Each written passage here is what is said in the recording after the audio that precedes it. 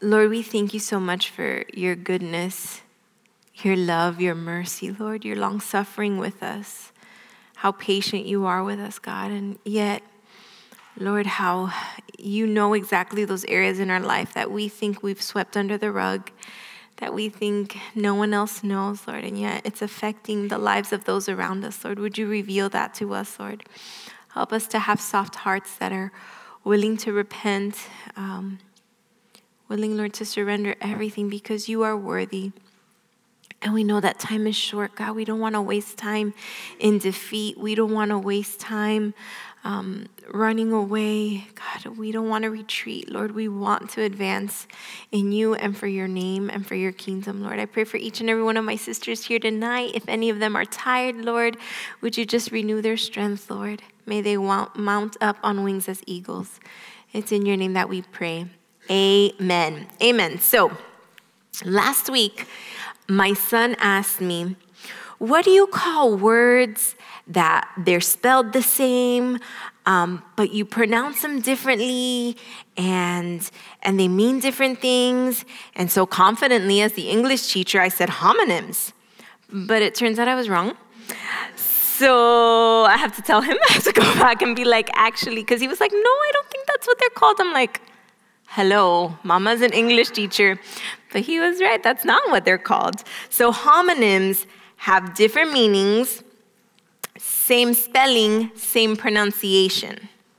So words like bat, right? Depending on what you pictured, maybe you thought of Batman or like a baseball bat. Sink, right? A place where you wash dishes, never-ending place where we wash dishes, where there's always dishes. Or, you know, when a boat or something goes down in the water. Right can mean being correct, unlike me when it came to the term homonyms. Or, you know, direction. Nail, right? Maybe you just got your nails done. Maybe there's a project and, you know, there's nails in there. So homograph is the word that my son was asking about. It's a word that it's pronounced differently, even though it's spelled the same. So we think of bow or bow. Does that ever happen to you in the worship songs? That you're like, man, I said the wrong one. And you had your eyes closed and you're like, wait, and you open them and you're like, I pronounced it wrong. Bass or bass, right? The fish versus the instrument. So different meanings, same spelling, different pronunciation, homograph. And then there's homophones that are different spelling, same pronunciation, different meaning, right? So there's all these different homonyms, homograph, homophones. And in preparing for this teaching, believe it or not, I came across an article on homophones by Writer's Digest. And again, I am so thankful for your ladies' patience with my nerdiness. Who says that in a sentence? I randomly came across an article on homophones. I say that sentence, apparently. It gave a list of about 20 homophones. And if you grew up on VeggieTales, maybe you're thinking of one of the silly songs with Larry's, whether you like it or not, whether it's cold or it's hot. So here are some of the highlights of the article. Boulder versus boulder. The boulder without the U means more bold.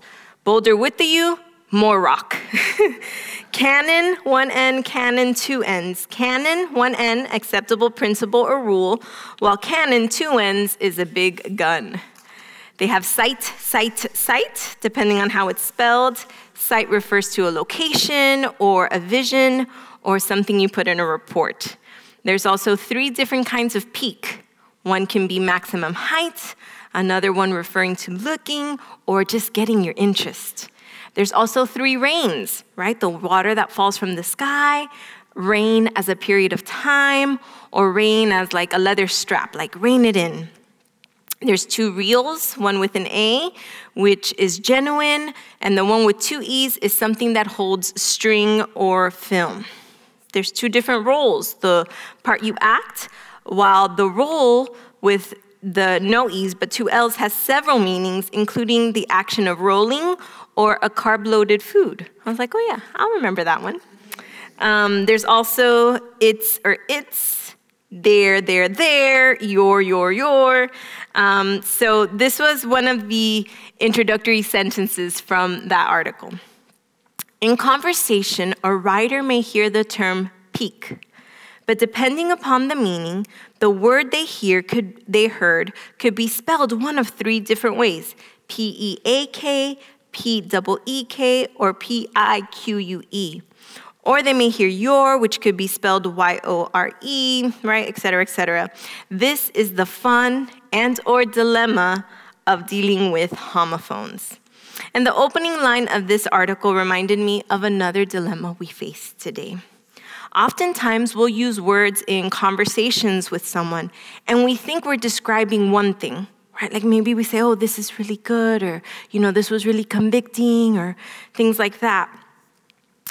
And in reality, the arguments that are being constructed, although maybe are using the same terminology, can have completely different meanings. This actually happened to me recently where someone was saying how blessed they were at work, but the place that they work for is not a place that necessarily the Lord wants to bless them in. There are whole branches of semantics, study of meaning, to try to bring some understanding to our world, because the enemy relentlessly attacks truth. That's all he does, all day, attack truth. Ladies, we need the Holy Spirit more than ever. He alone can guide us unto all truth, as we're told in John 16. We are truly living in the times of Isaiah 5, verses 20 through 21. Woe to those who call evil good and good evil, who put darkness for light and light for darkness, who put bitter for sweet and sweet for bitter. Woe to those who are wise in their own eyes and prudent in their own sight. One of the main causes, not only of misunderstanding, but of confusion, deception, brokenness, which is oftentimes manifested in depression, anxiety, paranoia, even hatred, is a matter of misconstruing the truth about sin. Adultery, that's termed as an affair. Homosexuality, no, that's just an alternative lifestyle. Or worse yet, no, it's love. Gluttony is phrased as a positive body image. Laziness, no, let's coin that as, a self-care day. Righteousness, no, that's called fanaticism. Godly morals, how could someone be so intolerant? To be pro-life automatically means you're anti-woman, and believing in the inerrancy of Scripture is oftentimes equated with a lack of education, even a lack of intelligence. Our world has its definitions all backwards. And it's not as cute as the homophones or homonyms or homographs. It is evil because, again, our enemy relentlessly attacks truth. Joshua chapter 7 is the only recorded defeat in the conquest of Canaan. And I love how David Guzik comments on this portion of Scripture. He says, Israel could not be defeated by the Canaanites, but they could defeat themselves by alienating themselves from God's plan and power. A small amount of sin accepted and tolerated among believers can infect the whole group. In this sense, the acceptance and toleration of sin is worse than the sin itself. So it must be dealt with strictly. A small amount of sin accepted and tolerated among believers can infect the whole group. So in this sense, acceptance and toleration of sin is worse than the sin itself. So it must be dealt with strictly. So for our time tonight, as we look at chapters 7 and 8, we're going to look at 6 lies that we tell ourselves about our sin. Okay, there's 6 lies that often we tell ourselves about our sin. And that's all there are, is lies, because the enemy relentlessly attacks truth. The first lie we will tell ourselves about our sin is, it's just a little treat, right? It's just a little something. It's just a little. In other words, we're telling ourselves, I deserve this, right? It's just a little break. It's just a little. I deserve this. And we see that in Joshua chapter 7, verse 1. But the children of Israel committed a trespass regarding the accursed things. For Achan, the son of Carmi, the son of Zabdi, the son of Zerah, of the tribe of Judah, took of the accursed things. So the anger of the Lord burned against the children of Israel. Later on in this chapter, we'll see how it was his sense of entitlement that led to Achan's downfall. Later on in verse 20 through 21, he answers Joshua and says, "Indeed, I have sinned against the Lord God of Israel, and this is what I have done. When I saw the spoils, among the spoils, a beautiful Babylonian garment, 200 shekels of silver, and a wedge of gold weighing 50 shekels, I coveted them and took them." Like, what's the big deal? I saw it, I wanted it, I took it. And there they are, hidden in the earth in the midst of my tent with the silver underneath it. But ladies, we're not only going to look at lies tonight, we're also going to look at the truth that can overpower them, because that's the only way that we can combat lies, is with the truth. We know that Jesus said, I am the way, the truth, and the life. So let's not just be discouraged that so often we, like Achan, will lie to ourselves and tell ourselves these little things. Oh, I deserve this. It's okay. It's just a little treat. It's just a little something. Let's look at the truth that we need to combat that lie. The truth that we need to remember is the fear of the Lord. The fear of the Lord. When you're tempted with just a little treat, just a little, self-indulgence, just a little something that we know is sin at the end of the day and we're trying to justify, consider the fear of the Lord. Am I making this decision based on the fear of the Lord? The phrase, the fear of the Lord, appears 27 times in the New King James Version of the Bible. And more than half of those occur in the book of Proverbs, 15 times to be exact. And if you've been in church for any amount of time, you know that the fear of the Lord is a reverence. It's a respect for him. It's a desire to please him above a desire to please self, right? That's the fear of the Lord in the nutshell, where you care more about what God thinks about a situation than how uncomfortable it may be, than how inconvenient it may be, than how much better this other solution will be. Like, surely God understands why I have to lie about this and in this, in the books or in this report. Surely, no, the fear of the Lord will keep us from those things. And there's so many verses in Proverbs. I'm going to kind of run through this because of time.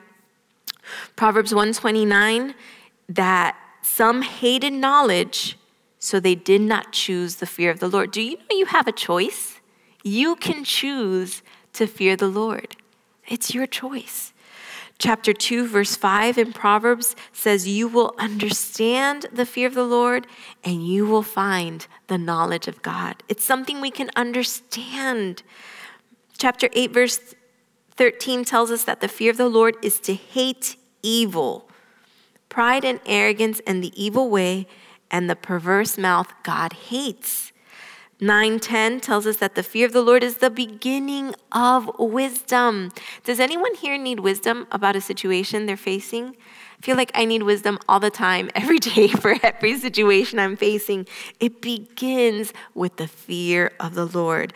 And the knowledge of the Holy One is understanding. Chapter 10, verse 27, the fear of the Lord prolongs days. The fear of the Lord is a strong confidence. Chapter 14, verse 26. And the next verse, chapter 14, verse 27, the fear of the Lord is a fountain of life. It turns us away from the snares of death. I love chapter 15. It says, better is a little with the fear of the Lord than great treasure with trouble. Anyone trying to avoid trouble these days? Seek the fear of the Lord. Verse 33 of that same chapter, I don't know if I said it, but that was 15:16.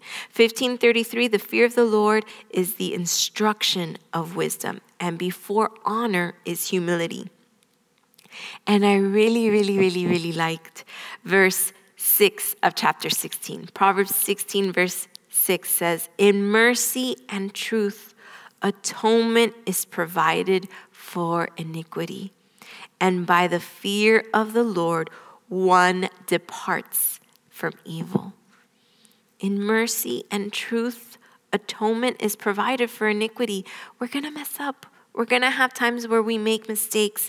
But ladies, if we are walking in the fear of the Lord, we will depart from that evil as soon as we recognize it. We won't linger there. The fear of the Lord leads to life. Proverbs 19:23, he who has it will abide in satisfaction. Has there been a lack of contentment lately in your life in this season? Maybe you wish you had a bigger budget, a bigger house, more of this, more of that. Satisfaction comes from living a life in the fear of the Lord. Chapter 22, verse 4, by humility and the fear of the Lord are riches, honor, and life. Riches, honor, and life. Who doesn't want more of that? Riches, honor, and life. It comes by the fear of the Lord and humility. Do not let your heart envy sinners, but be zealous for the fear of the Lord all the day. And that's Proverbs 23, verse 17. My sisters, there is no such thing as too much fear of the Lord. There's no such thing as that. You can't fear the Lord too much. You can't reverence him too much. You can't make a decision that is too much based on the fear of the Lord. There's no such thing. We can always grow in our relationship with the Lord by walking in the fear of the Lord. Now we'll jump into the second lie that often we'll tell ourselves, right? The first thing we'll tell ourselves is, I deserve this. It's just a little treat. It's just a little something. Then the second thing we'll tell ourselves oftentimes is, it's not that bad. It's just not that bad, right? And what we're telling ourselves is, I don't think it's wrong, right? I don't think it's wrong. Look at verses 2 and 3 of chapter 7.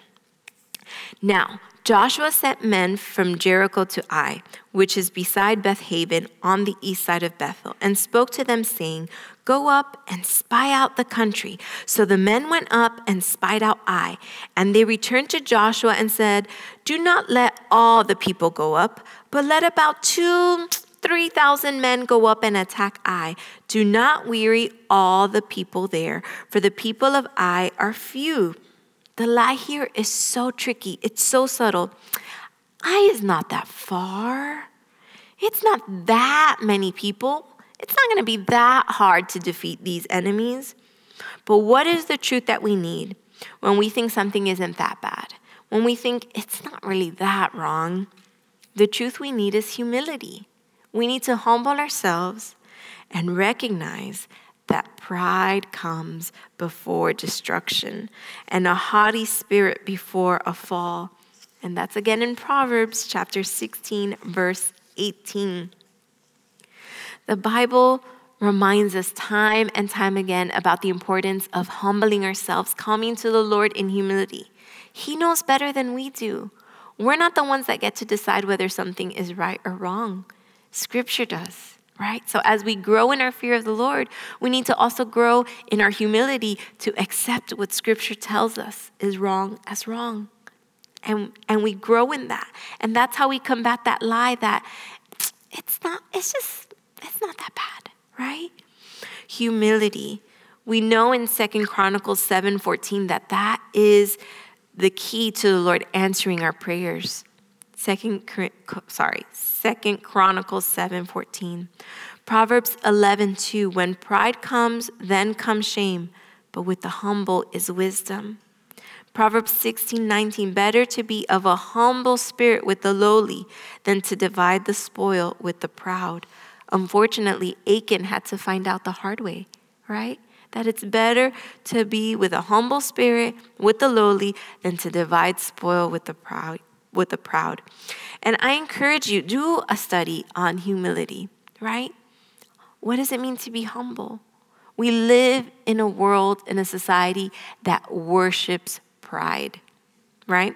Quite literally, there's a whole month dedicated to it, right? And not just that, but even when we think of self-image, right? I'm sure 30, 40 years ago, that word self was not so much a part of vernacular. We even have selfies, right? Like there's so many terms about self all the time. Self this and self that, self-esteem, self-care, blah, blah, blah, blah. There's too much self. We need to walk in humility. We need to learn that again. We need to grow in that. Because God knows better about sin, and he knows better about me, and he knows more about reality than I do, right? My version of sin, my version of myself, my version of reality is nothing compared to what God knows. So who am I to sit here and evaluate an action that God's word has clearly said is wrong and say, oh, but like, it's not that bad. No, we need to be walking in humility, because essentially what we're saying is, God, you didn't know what you were talking about when you said that was wrong. I know better. Here, let me help you. Let me help you write the next Bible. It sounds so ridiculous, but that's what we sound like, I'm sure, when we're justifying these things. A third lie is, it's just going to affect me, right? This sin, it's just something that, I'll deal with the consequences. I'm not hurting anyone, right? How often have we heard that or even said that, used that phrase? It's not hurting anyone. Verse 4 of Joshua chapter 7 and verse 5. So about 3,000 men went up from the people, but they fled before the men of Ai. And the men of Ai struck down about 36 men, for they chased them from before the gate as far as Shebarim, and struck them down on the descent. Therefore the hearts of the people melted and became like water. 36 people died. 3,000 men were defeated. And all the hearts, the entire nation, their hearts melted and became like water. The truth that we need to combat this lie is accountability. Instead of thinking that my sin doesn't affect anyone else, instead of thinking I'm not hurting anyone, why don't I ask them, hey, if I did this, would it hurt you? Right? That's what accountability looks like. If I did this, do you think I'm walking in the fear of the Lord? Hey, this decision, does it sound like humility or does it sound like pride? The truth is, we need accountability. We need to be reminded that our actions affect others. Proverbs 11:14 tells us, where there is no counsel, the people fall. But in the multitude of counselors, there is safety. Proverbs 24, verse 6, for by wise counsel you will wage your own war, and in a multitude of counselors, there we have it again, is safety. Safety. This world is craving safety, and yet never has it been more isolated, never has it worshiped independence more. So there's this conflicting thing where it wants the blessings and, the good things that the Lord promises without following his ways. And that doesn't exist. That conflict can't be resolved. We have to surrender. We have to turn to those that we want to be accountable to and be open, right? And it's not enough just to seek wise counsel.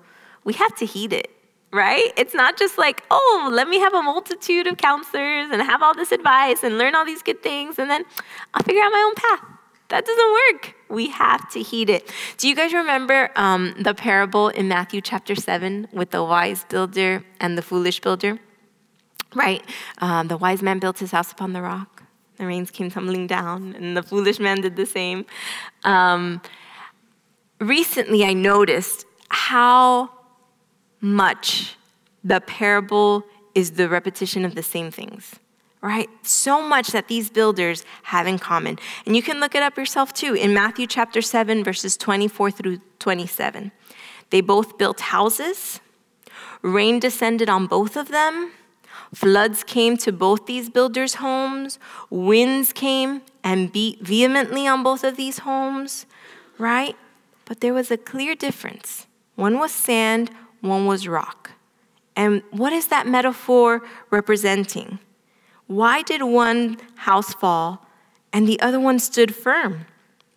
Well, the difference is between verse 24 and 26. The only description that changed between the wise builder and the foolish one is does not do them. Do you realize that both these builders heard the word? In the parable, both the wise and the foolish builder heard the word of God. The only difference in the foundation being sand versus rock, and the consequence of that, right, the house standing or falling, was whether or not they did them. Ladies, we need to heed the godly counsel of our accountability. We are so blessed in this church. Sunday, Wednesday, we are being taught from the words of life. Are we putting them to practice? Or are we justifying our sins saying, oh, this is only going to affect me, or it's not that bad, or, I kind of deserve this break. Like, it's been a really long day, week, month, whatever. And we think we're entitled to something when we forgot we're slaves. Like, Jesus purchased us. We belong to him. Now we get to the climax of these two chapters. Up until this point, Joshua had not sought the Lord. He hadn't inquired of him. There was no altar, no prayers recorded, just sending out spies to walk by sight rather than faith. No wonder his tone almost seems like he's accusing God in these next couple of verses 6 through 16. Then Joshua tore his clothes. He fell on the earth on his face before the ark of the Lord until evening, he and the elders of Israel, and they put dust on their heads. And Joshua said, "Alas, Lord God, why?"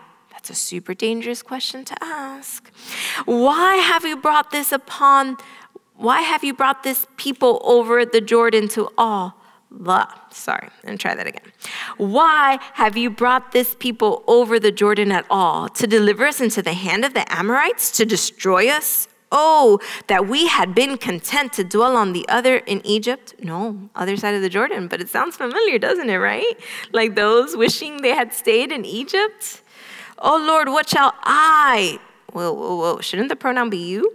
What shall I do? What shall I say when Israel turns its back before its enemies? For the Canaanites and the inhabitants of the land will hear it and surround us and cut off our name. Wait, since when has anyone cared about your name, right? Since when has this ever been about Israel's name, right? But all of a sudden, Joshua's concerned. They're going to surround us. They're going to cut off our name from the earth. Then what will you do for your great name? Verse 10, so the Lord said to Joshua, get up. Why do you lie thus on your face? Ladies, here's where we find our title. Why are we lying in defeat? God corrected Joshua's lying, not just posture-wise, but heart-wise. God cares as much what we believe about him today as what Joshua believed there in the outskirts of Ai more than 3,000 years ago. If our focus is as off as Joshua's focus was, and not based on the truth of who God is, but perhaps the catastrophe of a situation or a seeming injustice or what we rationalize to be unfair, the Lord must correct our belief before beginning to work in any circumstances. The same way he did with Joshua. He had to correct his belief before beginning to even work on the circumstances. So that's where we get our title. Why are we lying in defeat? We're lying to our face, we're lying to ourselves, and we're lying in our face accusing God as if this was his fault. And God comes in and he tells us, get up, stop lying. The next lie is, it's just not my fault, right? In other words, I blame God. And that's what Joshua did here in these verses. But the truth that we need is confession. We need to own up to it. We need to take blame. We need to say, Lord, this is my fault, and come clean before him. Lord, I chose not to walk in the fear of the Lord. Lord, I chose to ignore even taking this to my accountability, or maybe I told them and I just decided I didn't want to hear what they had to say. So here comes our loving Father correcting Joshua, verses 11 through 16. Israel has sinned, and they have also transgressed my covenant, which I commanded them. For they have taken some of the accursed things and have both stolen and deceived. They have also put it among their own stuff. Therefore, the children of Israel could not stand before their enemies, but they turned their backs before their enemies because they have become doomed to destruction. Neither will I be with you anymore unless you destroy the accursed from among you. Get up, sanctify the people, and say, sanctify yourselves for tomorrow, because thus says the Lord God of Israel, there is an accursed thing in your midst, O Israel. You cannot stand before your enemies until you take away the accursed thing from among you. And verse 14, in the morning, therefore, you shall be brought according to your tribes, and it shall be that the tribe which the Lord takes shall come according to families. The family which the Lord takes shall come by households, and the household which the Lord takes shall come man by man. Then it shall be that he who is taken with the accursed thing shall be burned with fire, he and all that he has, because he has transgressed the covenant of the Lord, because he has done a disgraceful thing in Israel. So Joshua rose early in the morning and brought Israel by their tribes, and the tribe of Judah was taken. Joshua received this correction from the Lord. He didn't hold those feelings in. He didn't spread them around camp. He brought his heart, bearing it bare before the Lord. He received the directions from the Lord and applied it right away. He didn't sleep in that day, right? It tells us that he arose early in the morning. He didn't wait till after his lunch break. He didn't spend a day or two to see if the issue would resolve itself. Oh, let's just give him time. They'll come to their senses. No, he rose early in the morning and he obeyed. Ladies, do you know that it is often God's mercy that lets us fail when there's sin in our lives? It's often God's mercy that lets us fail when there's sin in our lives. The shortest time period in a believer's life should be that moment when we are convicted to repenting, to going forward in victory. Those should be like mere minutes, right? We're convicted about something, we repent of it, and we start moving forward in victory. Dying to self in that way is the only way to overcome and defeat sin. The war was already won at the cross. So are we battling sin that way? Are we battling from that vantage point of victory? Romans 8:1 exhorts us, there is therefore now no condemnation to those who are in Christ, who do not walk according to the flesh, but according to the Spirit. You could also jot down 1 John 1, verses 6 through 10, 1 John chapter 1, verses 6 through 10, where we are promised forgiveness if we confess. If we admit, Lord, this is my fault. I'm the one to blame. I messed up, Lord. Would you forgive me? His answer is yes. Could you imagine that morning, Achan, his tribe gets called up? I mean, the Lord already called him out, right? In chapter 7, verse 1, he says his dad's name, his daddy's dad's name. Like, we already know, there's no mistaking. Just in case Achan is a very common name, we know exactly which Achan this was. But he just stands there among the tribe of Judah. I don't know about you, right? But the Holy Spirit was, I'm sure, pounding on Achan's heart from the moment that he took the stuff, right? So when you hear sanctify yourselves tomorrow because the Lord is going to do business, I'm sorry, it was me. I'm sorry, Joshua, here it is. Here's the stuff, right? And I would even bring it, get all that stuff out of my tent here. I'm so sorry. That was me. No, but he stands there among the tribe of Judah, it's all good, this is breezy. And then, right, we keep reading that, they start taking tribe by tribe, and he waits until he's the only one in front of Joshua. I'm thinking, why? How? I don't understand it. But I love how Sandy Adams writes it. He says, but that's the problem with sin. It causes you to hide and cover up and believe you're the exception. Sin is delusional. You start to think you'll be the first person in the history of the world to get away with it. Right? It blinds us. We think, no, it's not going to happen. Even though it's okay, tribe of Judah, you're up. What? How long did this take to get through all the other 12 tribes? I don't know. Like, this is a process. And the Lord, each time that he's weaning away another group of people, is saying, Achan, get right. Achan, confess. Achan, fear of the Lord. Hello, humility, something, nothing, no? Okay. And there he goes through the whole thing, right? The clan of Judah. And this was probably one of the lies that I got to believe Achan told himself, because it's a lie that we tell ourselves all the time when it comes to our sin. It's just this one time. It's just this one time. I'm not going to do it again, right? It's just this once, right? But he doesn't, right? Because he sinned by taking the stuff. Then he sins by hiding the stuff. Then he sins by not confessing and telling and coming clean, right? So it wasn't just that one time. And who knows, maybe it was just that garment that caught his eye.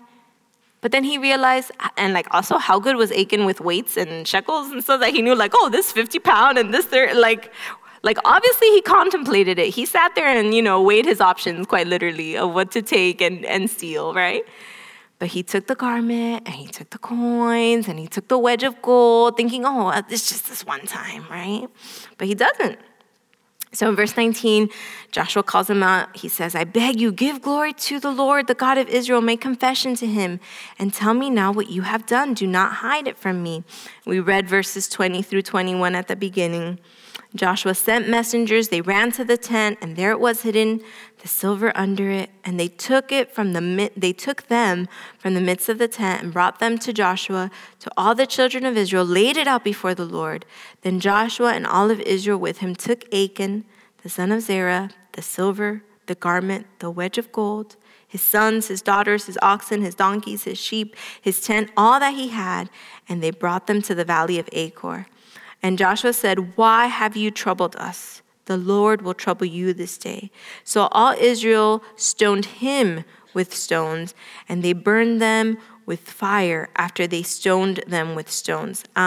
David Guzik pointed out that some scholars believe that even though they brought all his family out and all his things, they burned all the things, but the only person who paid for his sin was Achan, right? Because it uses that pronoun, so all Israel stoned him with stones, right? So I've also heard it the other way too, that because of his sin, his entire family, his whole household, bared that consequence. But I guess that's something we'll know when we get to heaven. We'll ask Joshua which one was it. And either way, the Lord is justified. Either way, it was the right call. Either way, it was the right thing that the people of Israel needed to see to understand the consequence of sin and the weight of that. Then they raised over him a great heap of stones, verse 26, still there to this day. So the Lord turned from the fierceness of his anger. Therefore, the name of that place has been called the Valley of Achor to this day. So instead of thinking it's just one time, right, the truth we need to remind ourselves is to trust God's timing. Why? Achan took the stuff one city away from being able to take all the stuff. He was just one battle away from the Lord providing for his every need and want, and every Babylonian coat and every piece of Egyptian silver or whatever wedge of gold. One battle away from the Lord providing for that need, that want, that desire. Trust God's timing. Verses 1 through 2 of chapter 8. Now the Lord said to Joshua, do not be afraid nor dismayed. Take all the people of war with you. Arise, go up to Ai. See, I have given into your hand the king of Ai, his people, his city, his land. And you shall do to Ai and its king as you did to Jericho and its king, only its spoil and its cattle you should take as booty for yourselves. It's your treasure. Lay an ambush for the city behind it. Sadly, there's often sin in the camp simply by getting ahead of God's timing. Sexual impurity is such an imposter. That's the first one that comes to mind. We take God's gift of sex and we take it out of its context instead of learning to wait, right? God designed it for marriage, one man, one woman in marriage. And, right, that's one example, but there's so many of those. That we get impatient and we think this need will never be satisfied by the Lord, so I'm going to do it myself. Trust God's timing. Don't think, oh, it's just this one time. Think God's timing is perfect. Our last lie that we're going to look at tonight is it's just too much. it's just too hard to stop. And really what we're saying is, I'm going to be defined by my sin. I'm going to let my sin be my identity. And the truth that we need is repentance. We need to take a 180 and completely turn away from that practice, that sin. Verses 3 through 13, we see that God instructs Joshua to set up an ambush against the city. And the very thing that the enemy had used to defeat the children of Israel was now going to be used to defeat their enemies, right? Because of God's mercy and grace. He used the very tactic that the enemy wanted last time, right? That took 36 lives, that melted the hearts of the people like water. And he's going to use that same tactic so the Israelites have victory over their enemies. And that's in verses 8 through basically the rest of the chapter. When temptation arises, take it and turn it around for victory. Is there a verse that you've been wanting to memorize? Maybe, 3 or 4 verses, a portion of scripture, and you know that you have a besetting sin. You know that there's a temptation, maybe an anxious thought that creeps in. Maybe you start worrying about the future, depression, or a lustful thing, whatever it is, right? The next time the enemy tempts you with it, say, oh, that's right, I got to practice my verse. Have in your back pocket 3 or 4 people that you really know are struggling, that need someone to intercede for them. And when the enemy puts that thought in your mind, that temptation, say, oh, it's time to pray. It's time to pray for, the missionaries over there in India. Or it's time to pray for this friend that I know was just recently diagnosed with this illness, or this person that I know is struggling financially. Use what the enemy is trying to defeat you and get victory. Use those opportunities where temptation is coming in to fight on the offensive.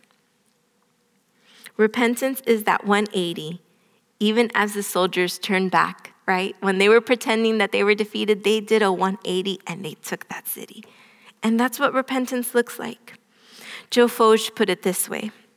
One thing Joshua is going to learn is this. All of the victories in this book are secondary. His initial victory is always hearing from the Lord. Once he hears from the Lord, the secondary victory is assured. All of his defeats are secondary because he failed in some way before them.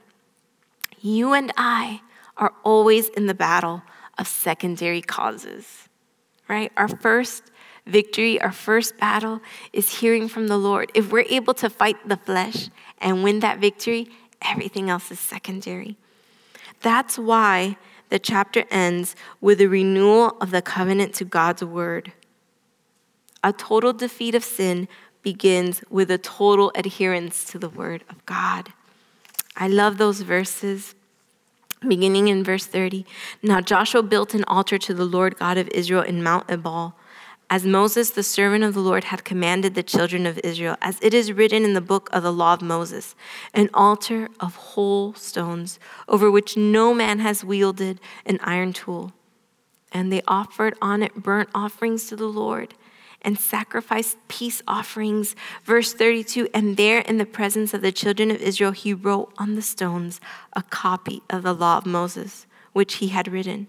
Then all Israel, with their elders and officers and judges, stood on either side of the ark before the priests, the Levites, who bore the ark of the covenant of the Lord, the stranger as well as he who was born among them. Half of them were in front of Mount Gerizim, and half of them in front of Mount Ebal, as Moses, the servant of the Lord, had commanded before, that they should bless the people of Israel. In verse 34, and afterward he read all the words of the law, the blessings and the cursings, according to all that is written in the book of the law. There was not a word of all that Moses had commanded, which Joshua did not read before the assembly of Israel, with the women, the little ones, and the strangers who were living among them. We can't just read and teach and apply the blessings. We need to understand and heed and be warned of the cursings as well in God's word. Sin causes the loss of God's power and presence. Sin shuts off the shower of God's blessing. Sin stifles and strangles the abundant life promised in Christ. Sin paralyzes and immobilizes the life of the individual believer and the local body. God's message to Joshua applies to God's people today in times of obvious spiritual defeat and decline, namely, deal with sin. And that was Wesley Hunt, right? Ladies, there's so much to think about, but let's not leave tonight without thinking of the cross, right? How much sin cost our Lord. I'm reminded of a quote that Liz shared with us if you were here during the seminar. If not, you can find them online. But she says, if there's one thing the cross shows us, is that sin is hard to deal with even for God, right? Sin, its consequences, guys, we can't deal with it in our own strength. We need to repent. We need to confess. We need to go to our accountability. We need to trust God's timing. We need to stop lying to ourselves when it comes to our sin. Let's pray. God, we thank you so much for these 2 chapters. We thank you, Lord, that we do not have to be defined by our sin, but that our identity, our life is hid with you, Jesus, that you purchased that for us on the cross, Lord. We love you so much. God, cleanse us. I pray that we would wake up early as Joshua did, Lord, and make things right with you. It's in your name that we pray. Amen.